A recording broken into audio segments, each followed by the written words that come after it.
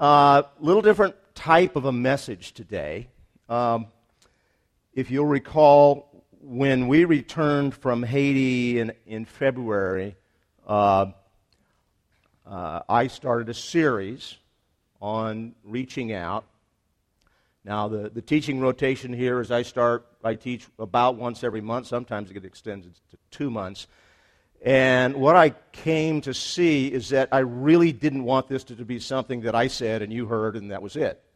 I really felt like it was important that we get something from this overall. Because I was learning, and hopefully you've learned some things, about how to reach out to the poor without making it worse. And therefore, at some point along the line, I started to develop a list of principles or insights. And so what you have today in your handout is the compilation of those things. I've tried to distill about 6 messages down into the things that I think maybe we should get out of this, and there's probably many, many more. This is by no means a comprehensive list.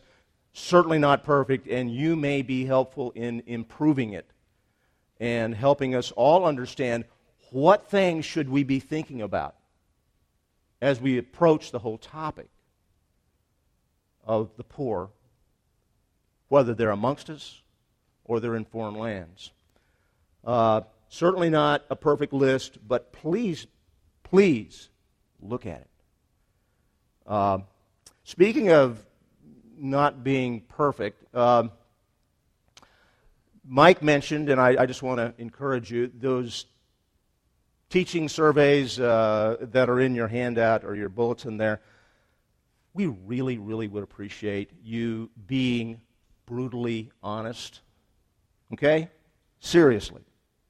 Because we want to be effective. We want to be able to reach people. We want it to mean something. So, it's all anonymous. You can say whatever you want to say on there about the teaching you get here at Lion and Lamb. But we would like to know. Okay? We'd like to know from whence that suggestion comes. Okay? Because we'd like to know if the young people think we ought to do more of this, and the older fogies like me think we ought to do more of this. And we might be able to do both. Or we might be able to change some things. You know, we'd like to know if the gals think that we're too hard on this and the guys think we're too soft on that. We'd like to know. Now, that's not going to change, our approach to the truth. But we don't know that we're always in balance, and that's our goal.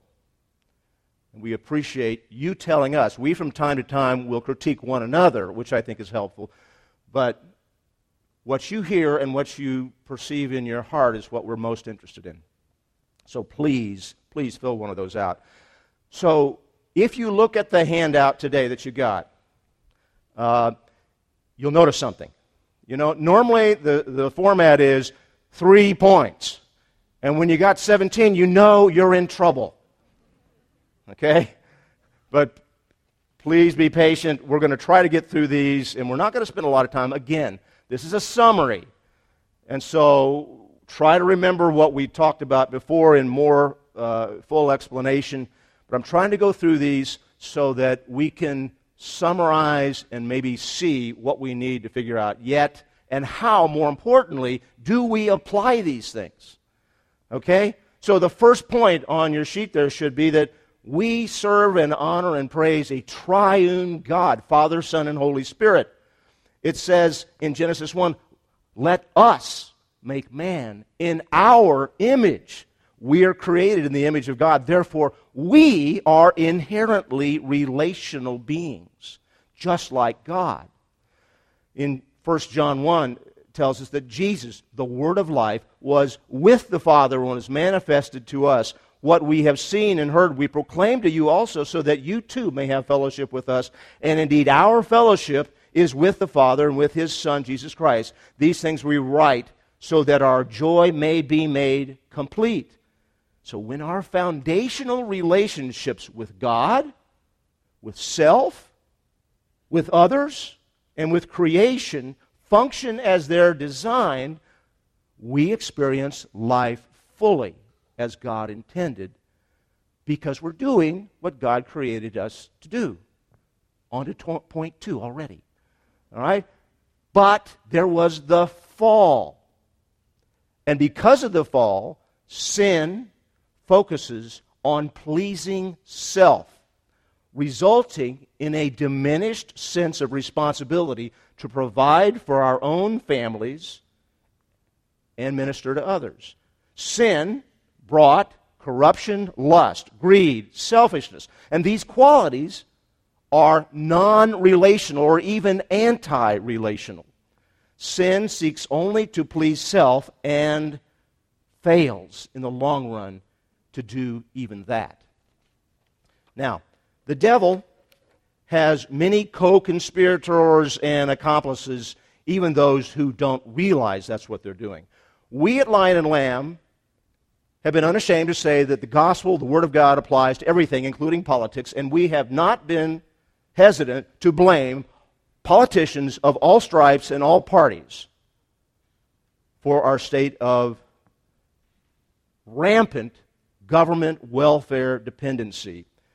Anybody who's been in office in the presidency for the last 80 years shares some responsibility for this, including the people who've been in Congress. The policies used by our government while providing short-term relief for the needy have fostered dependency for some and weakened the very fabric of our society, creating a mentality of entitlement. If things don't go well, people and companies and sometimes cities and maybe even states have turned not to God but to the government for a handout or a bailout. Unless you've lived in a bubble for the last several years, you know that this dependency problem has been on steroids with our present government. At a minimum, we can say that this has created class division. We're divided as a nation when our government redistributes wealth by playing Robin Hood, robbing from the rich to give to the poor. It makes rich people and productive people resentful, which in turn brings reaction from the poor and the defenders of the welfare state and accusations of prejudice or racism, not to mention the subtle opiate of entitlement dependency. However, the evangelical church bears responsibility as well for bowing out of the biblical business of serving the poor as an overreaction to the social gospel of mainline denominations in the first half of the 20th century. Today, in our perhaps a right-hearted but wrong-headed approach, Christians often just mimic in their efforts what the government does to alleviate poverty. The Word of God, on the other hand, has a heightened sense of personal responsibility on the personal level. Okay? As Christians, we are certainly to be ready for Christ's return, but in the meantime, we are to serve Him before He comes, to the extent that we feed the hungry, are hospitable to strangers, clothe the naked, care for the sick, visit those in prison, show compassion, and serve the least of these. We do it to Christ Himself. So what we do with our possessions, our time, our very lives, is evidence of what is inside of us. Like James tells us, works do not save us, but faith without works is dead. But a faithful walk does not stop there. Because what the Bible seems to say is that when we do all that is commanded of us, we are still just unprofitable servants. Because we have only done that which was our duty to do. Our faith is increased when we don't just hold our own, but instead we go beyond the call of duty. Number 3, the Word states unequivocally that mere talk, religious exhibits, just going to church, events, even witnessing, handing out tracts, and even giving generously are not the complete message of the gospel. In Isaiah 1, the prophet Isaiah reproved Israel for their sins and exhorted Israel to instead learn to do good, seek justice, reprove the ruthless, defend the orphan, plead for the widow. But the people of Israel must have thought, we're really doing okay by our worship of God, because they just continued to practice the outward signs of religion.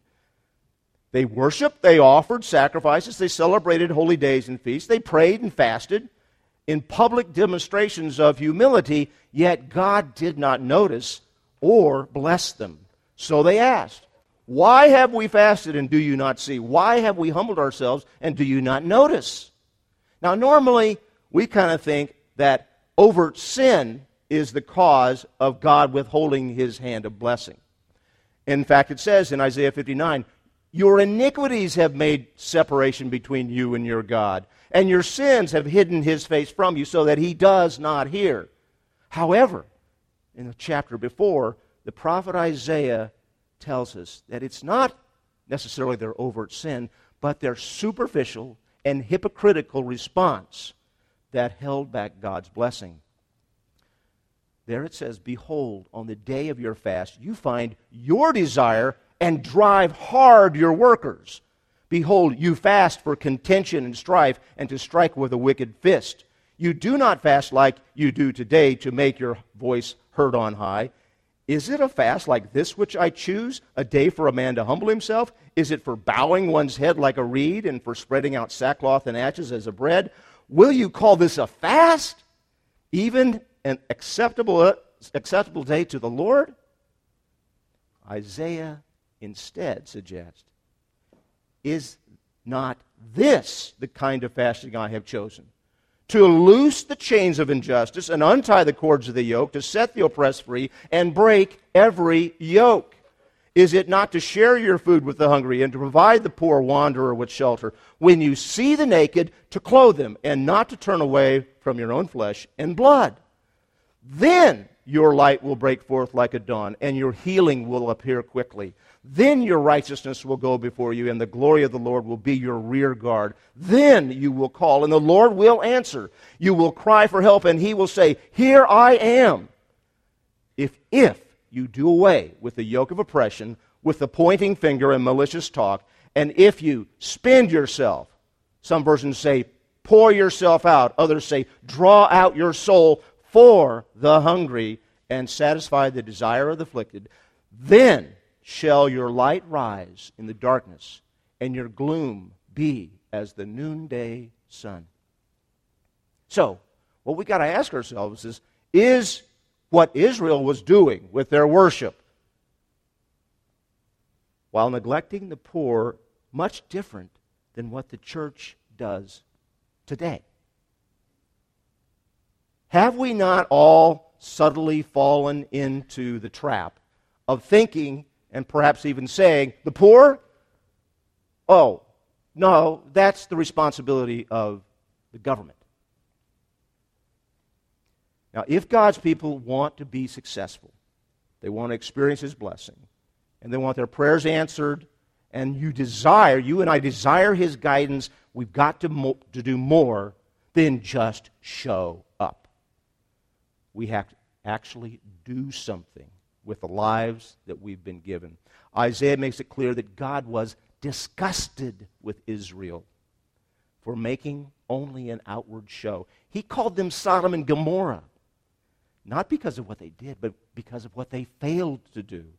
Care for the poor, loose the chains of injustice, clothe the naked, and spend themselves on behalf of the hungry.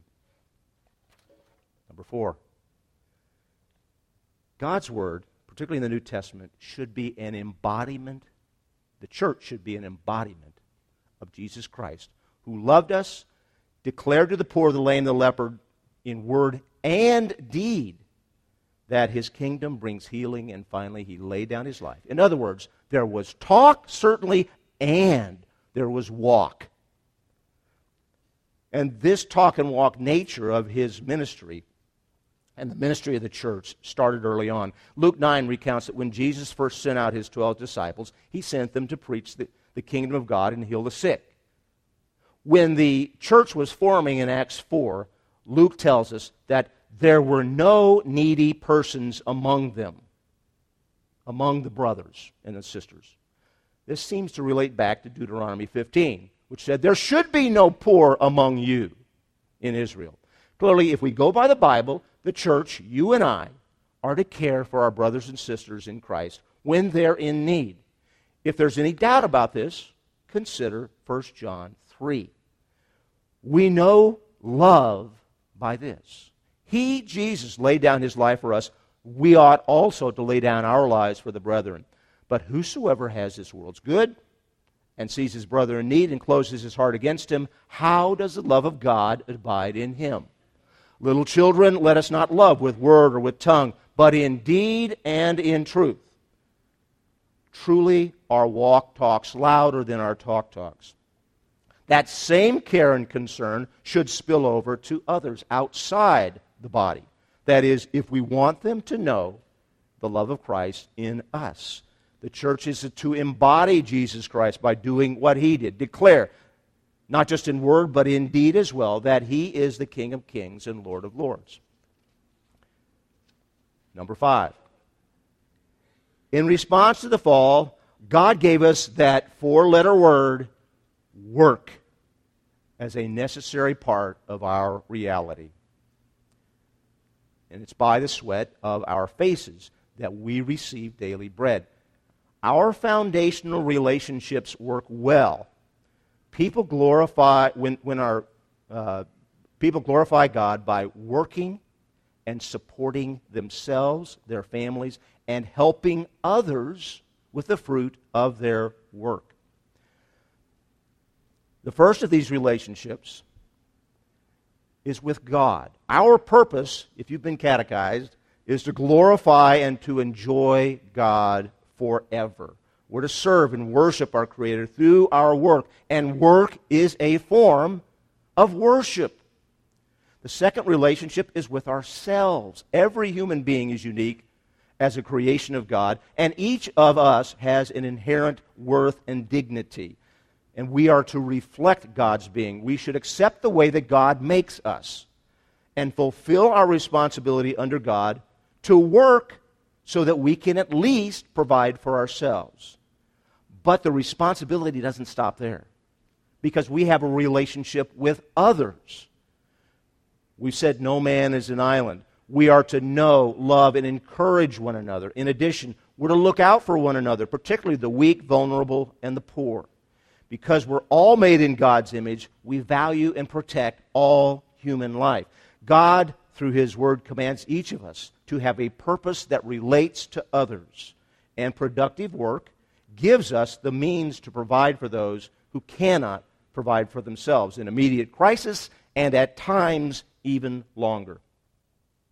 Finally, we have a relationship with creation. God provides the resources necessary to sustain ourselves through the fruits of our labor. Bill taught upon this just a few weeks ago.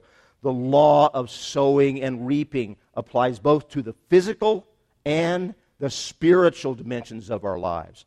Mankind is a steward, and we're to protect, subdue, and manage God's creation. And that, of course, means we work. Now, there's a caveat here. I think if you've been here for any length of time, you know that we are not saying you're commanded to become a workaholic and to neglect your family and other responsibilities. God gave us work, yes, but he also gave us relationships and ministry, and we're to worship him. And thank God, what I hope to do today, he gave us rest. Okay? But if we love others, our responsibility, each individual Christian, is to set an example of productivity and not become a burden to others to the extent possible. God keeps all of us accountable through a very, very simple principle. If you don't work, you don't eat. That's huge. Why hasn't our government figured this out? But more importantly, why haven't Christians figured this out?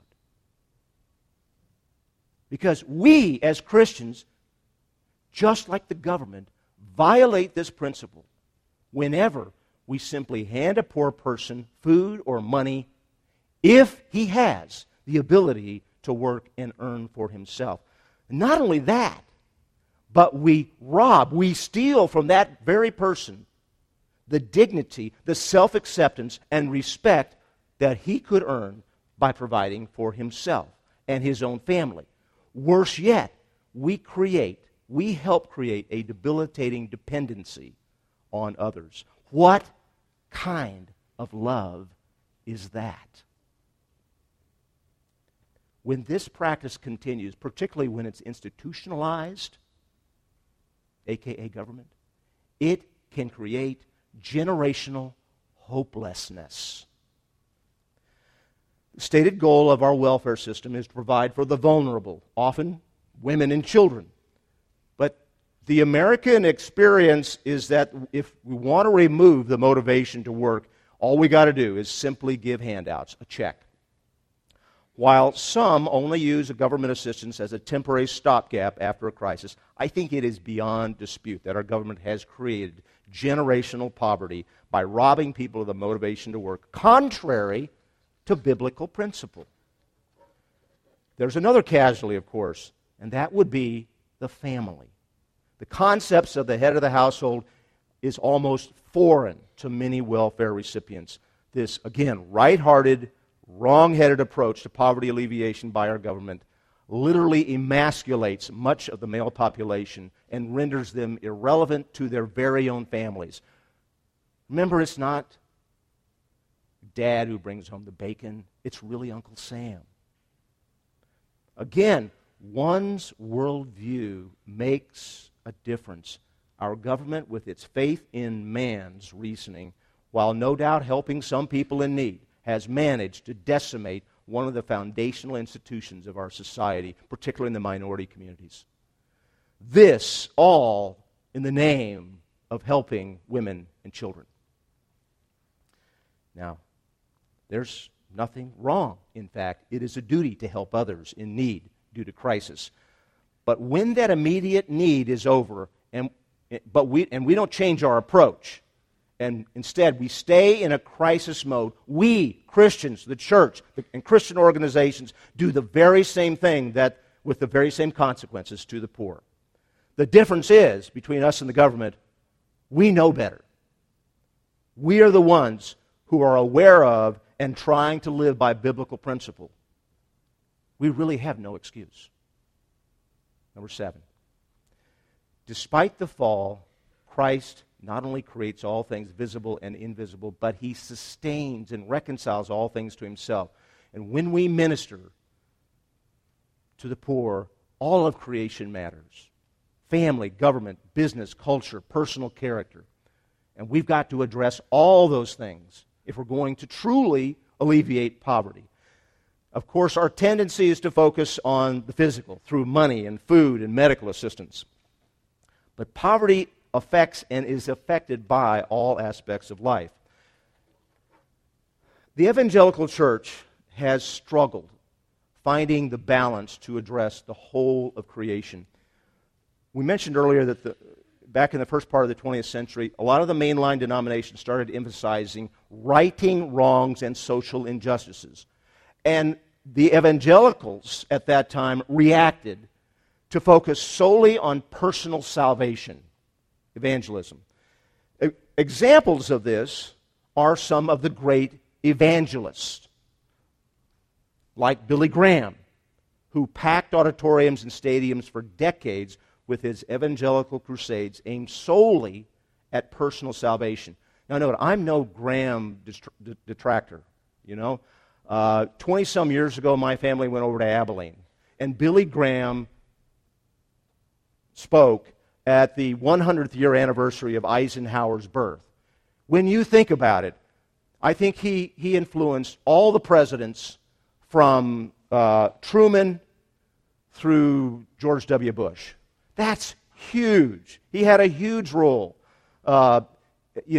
used by God in many different ways. And just a little plug here. If you haven't seen this, Billy's 95th birthday is this coming Thursday. There's a special on, I think it's the Fox TV networks.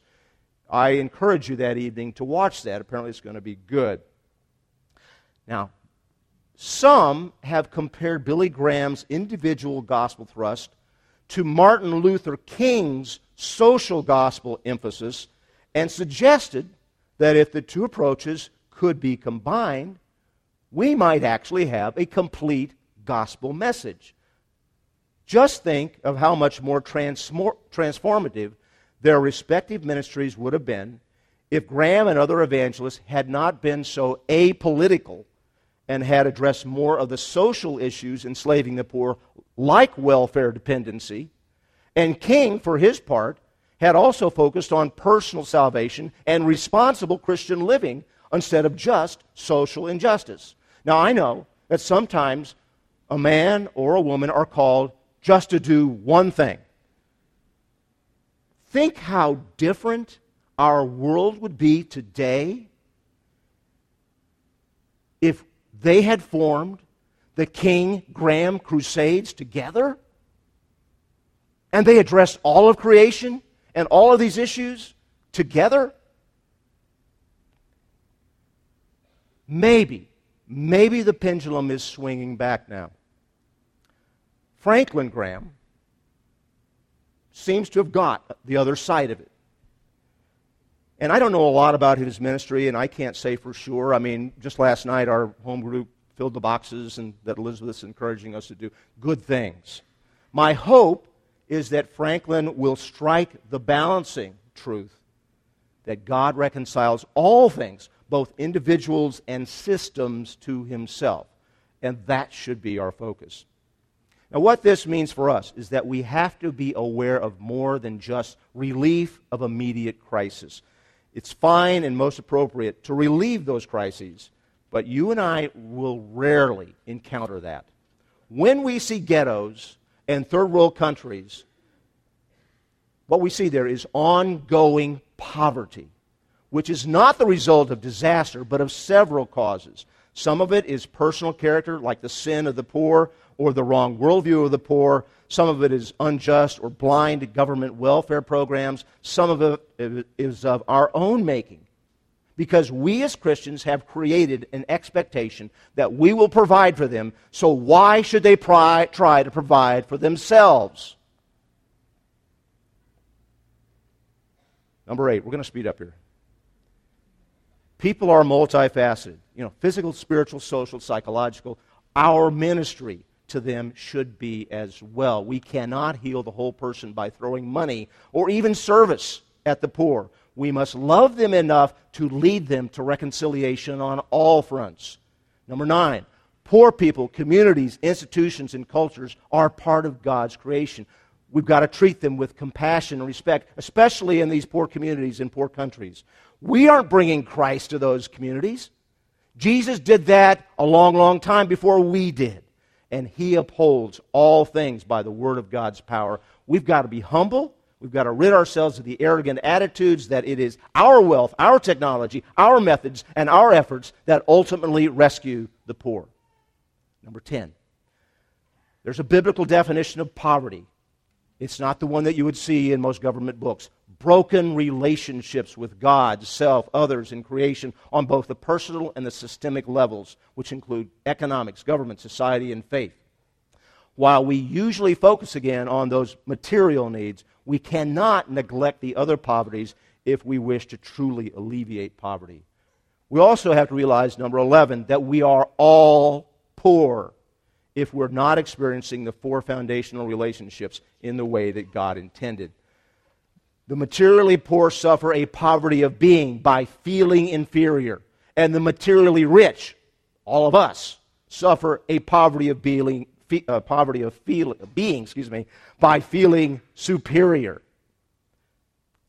Because the fall affects all relationships, we're all poor in the sense that we're not experiencing the 4 foundational relationships as God intended. Each one of us suffers from a poverty of spiritual intimacy, a poverty of being, a poverty of community, and a poverty of stewardship, and therefore we cannot experience the full joy God designed for those relationships. That poverty that results from these broken relationships can mean estrangement for God. It can mean lack of self-acceptance. It can mean guilt, disharmony with loved ones, and a lack of care or appreciation for the creation around us. But for many, for most of the world outside of the United States, it includes material poverty. The point is that until we understand that we're all broken, we're all poor, our ministry to what the North American church calls the poor will likely do more harm than good. Again, we learned before, what the researchers found universally was a feeling of shame, a poverty of being, as the universal experience of the materially poor throughout the world. Number 12, God reconciled us to himself through Christ, and he gave us the ministry of reconciliation. There's a definition of poverty alleviation there, to move people closer to honoring God by living in right relationships with himself, others, and the creation. So, poverty alleviation is essentially the ministry of reconciliation. Number 13, we see a definition of material poverty alleviation, working to reconcile the four foundational relationships so that the poor may fulfill their calling. The poor may fulfill their calling to glorify God through work to support themselves and their families to the extent possible. Number 14, our job as ambassadors and peacemakers is to reach out to share the love of Christ with anyone wandering aimlessly through life without hope or purpose, whether because of the shame of material poverty or the arrogance that comes with wealth. Number 15. Those who minister to the poor tend to serve and give generously. However, if we do not proclaim the good news, the gospel, we are simply hoarding praise and thanks for ourselves. Worse yet, we're communicating and even living a false worldview. That Jesus saves souls, but poverty alleviation, that's really fixed by our solutions, our know-how, our technology, our medicine. Whenever we minister to the poor, there must be a clear declaration that knowing Christ as Savior is the only way to truly heal relationships.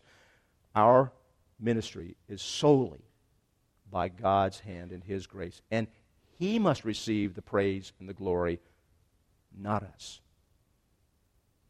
Number 16. To accomplish this in spirit and truth, we've got to have an attitude of humility, meekness, the attitude of Christ.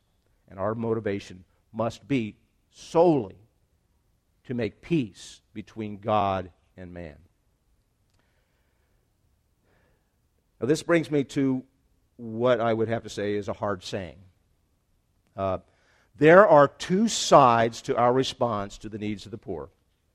The first is that we must all be soft-hearted. This involves the emotional. We all tend to be pretty emotional in dealing with these issues. And certainly that's the approach of most, if not all, the mailings that you and I get from mission organizations. And I want you to understand there's nothing wrong with compassion for the plight of the poor. You know, in this series, we've spent not a small amount of time reviewing how the Christian life necessarily involves reaching out in love and compassion for the poor in the world. And this is especially true when personal or financial disaster hits, or with the truly disabled. But while we must be soft-hearted, we must also be, at the very same time, hard-headed. Now, please hear me out. We must face the reality of human nature. Many Christians, while generous in helping others, do it with money. Some even go to poor communities or countries to serve. And it's a fair question. Isn't it good enough to just be nice, to give money, clothing, food, medicine, or health care, build housing projects, churches, medical clinics for people? How can it be wrong to feel so good about giving and serving? Let me make some observations here. You know, it's not about us. It's not really about how you and I feel about ourselves. Sure, I do feel good when I can help someone. But that should not be my goal. My goal should instead be to help others accept themselves and their responsibility before God to provide for themselves and their families. It does help to eliminate some guilt, and certainly it's so much easier just to give, and in some cases to serve, but our obligation goes much further. Secondly, that approach ignores human nature, our fallen human nature. People who have grown accustomed to receiving the basic necessities from others have little motivation to be productive. In fact, they can even come to see receiving from others as normal, a way of life. This is true in the United States. When children grow up seeing their parents open envelopes with welfare checks month after month, year upon year, as well as people in poor countries who have learned simply to just wait for the next well-meaning, smiling group of Christian missionaries or the shipment from the Americans. It all has the same effect. Jacques Ellul, a French philosopher and theologian, said it this way: almsgiving affirms the superiority of the giver, who thus gains a point on the recipient, binds him, demands gratitude, humiliates him, and reduces him to a lower state than he had before. Now, Robert Lupton, who is extremely active in ministry to the poor, I think it's in the Atlanta area, wrote a book called Toxic Charity. And after reading Ellul's statement, he started to pay attention to the responses of the poor as they used his own church's ministries to the poor. And here's what he said: I noticed how seldom recipients gave me direct eye contact. I watched body language as I handed out boxes of groceries from our food pantry. Head and shoulders bent slightly forward. Self-effacing smiles. Meek thank yous. I observed, too, how quickly recipients' response to charity devolved from gratitude to expectation to entitlement. Then Lupton looked inward. He said, I expected gratitude in exchange for my free gifts. I actually enjoyed occupying the superior position of giver, though I covered it carefully with a facade of humility.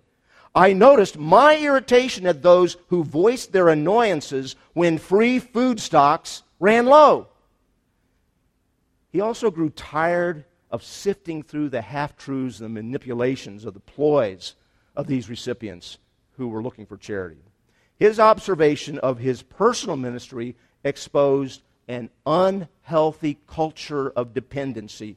So he started looking elsewhere and found the same dynamic worldwide, whether overseas missions or inner-city service projects. Quote, wherever there was sustained one-way giving, unwholesome dynamics and pathologies festered under the cover of kind-heartedness. This is the poverty of being that we have discussed. And it infects not just the receiver, but the giver as well. Most importantly, this view of charity is not biblical love. Now, it's not surprising that our government has created this mess we call dependency and generational hopelessness. What is surprising is that Christian organizations and churches do the same in their attempts to minister to the poor. It's not biblical love that is born out of an attitude of arrogance and superiority. It's not biblical love to make people feel inferior and cause them to give up on their responsibility before God to be productive, provide for their own, and help others. Now, some of you may know that I'm a military guy. And I know that that can be a hindrance or an obstacle to such things as creativity and flexibility and sensitivity. Okay? But there might be at least one good thing to be learned from the military approach. You see, the military always has a mission, and all their efforts and attention are directed towards the mission. Our mission as Christians, whether wealthy or poor, must be what our attention and our efforts are directed towards. We must find the best way to complete the whole mission, not just intermediate or implied missions. There must be compassion and emotion. Personally, it was because of emotion that I even stuck my hard head into this topic. When I took a work break and sat down by the clinic of the orphanage in Haiti last January, and those kids started to crawl all over me, begging for my attention and small touches of affection, I lost it. I looked up to God and I asked, what can we do to really help these people? But when I read of the experiences of many who have been ministering to the poor and actually looked honestly at what the Word says, I found out that what passes for ministry and may be very well born out of compassion, but is really not genuine love at all. The bottom line is, ministry to the poor is much more complicated than giving money and food. We must think it through, assess each situation, and determine if it calls for immediate relief or rehabilitation or development. All very different. We must consider all the factors, including whether our ministry is helping or hurting the recipients long term. If we really want to be obedient, if we really care for and love others, we must be more hard-headed and intentional in how we minister. My hope today is for each of you to actually look at the handout, improve it, offer suggestions, and help us apply it in finding the best way to accomplish our mission, which is to go and make disciples of all nations, baptizing them in the name of the Father, the Son, and the Holy Spirit, teaching them to observe all that I have commanded you to do. And lo, praise God, I am with you. I'm with you, rich American Christians. I'm with you, poor inner city believers. I'm with you, destitute Haitian saints, even to the end of the age. Lord God, you are a great and awesome God, and we are small, feeble, ignorant people. Lord God, we need your wisdom. We want to obey, and sometimes we just don't know how. But Lord God, please help us to pay attention. Help us to get beyond the convenience of giving a handout and saying, God bless you. Help us to do something to actually change the lives of the needy around us. And help them to know that they are one of your creatures, that they are precious, that they have value, that they are great in your sight, and you love each one of them as well. Father, we give you all praise and ask that you would not let us just forget this, but instead to apply it in small ways in our neighborhoods, in larger ways in our communities, and maybe even on the international stage. Father, you love us, and we know that. We will come before you shortly. You loved us so much that you gave your only Son for us. There is no greater love. Amen.